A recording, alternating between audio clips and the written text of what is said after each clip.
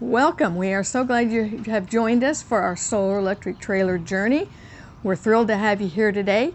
If you remember, last week we talked about getting the hitch added to the car.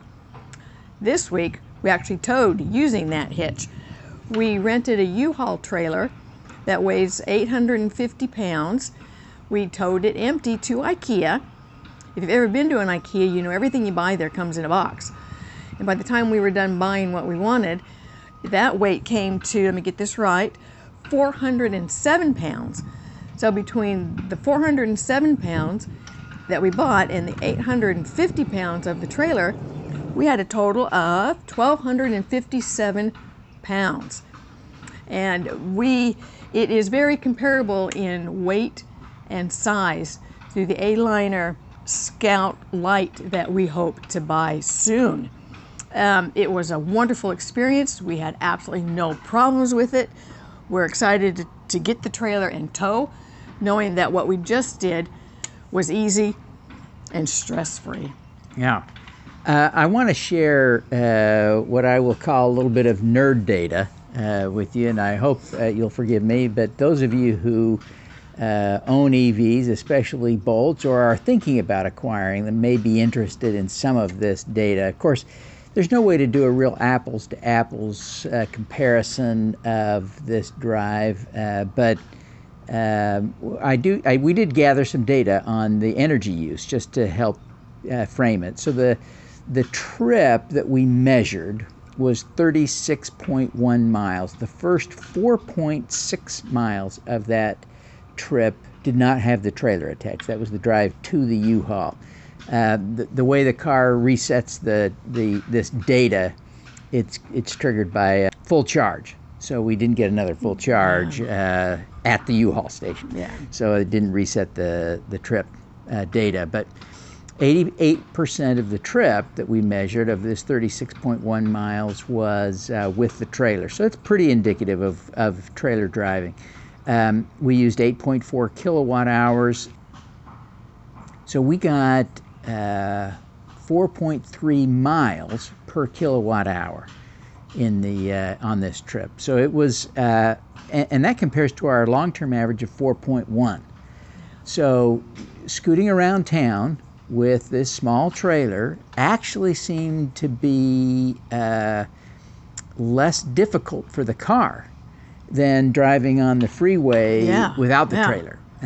So if we keep to slow speeds, it's pretty clear our range will not be devastated by towing the trailer. Towing the trailer on the freeway will be another challenge. We'll have to try that someday. Well, we will try it. We will, looking at how the car thinks about this experience, it actually has a bunch of little data points. And so on a scale of -5 to +5, it gave my Technique a 3.5 score. And quite honestly, that's a very high score. I don't usually get that high a score. So what it was saying is that I was accelerating slowly, I was stopping slowly, and going moderate speeds. So it was happy with my driving. And so that's kind of in fairness, we've got to call out the fact that the car thought I was driving in an efficient way. The car scored the terrain as a -3.3, which is a really bad score. Again, on a -5 to +5 scale, a -3.3 is pretty bad. Of course, the terrain wasn't the problem. It was the trailer. So the car interpreted the trailer as rough terrain, or in other words, going up a hill. We didn't, you'll see on the screenshot here I'll share that we didn't use the climate control system during our trip. We left the air conditioner off. It was a little warm in the car. We rolled the windows down to stay comfortable. It was not a super hot day here in Florida in February, but it was warmish. It was about 80 degrees when we started our little journey.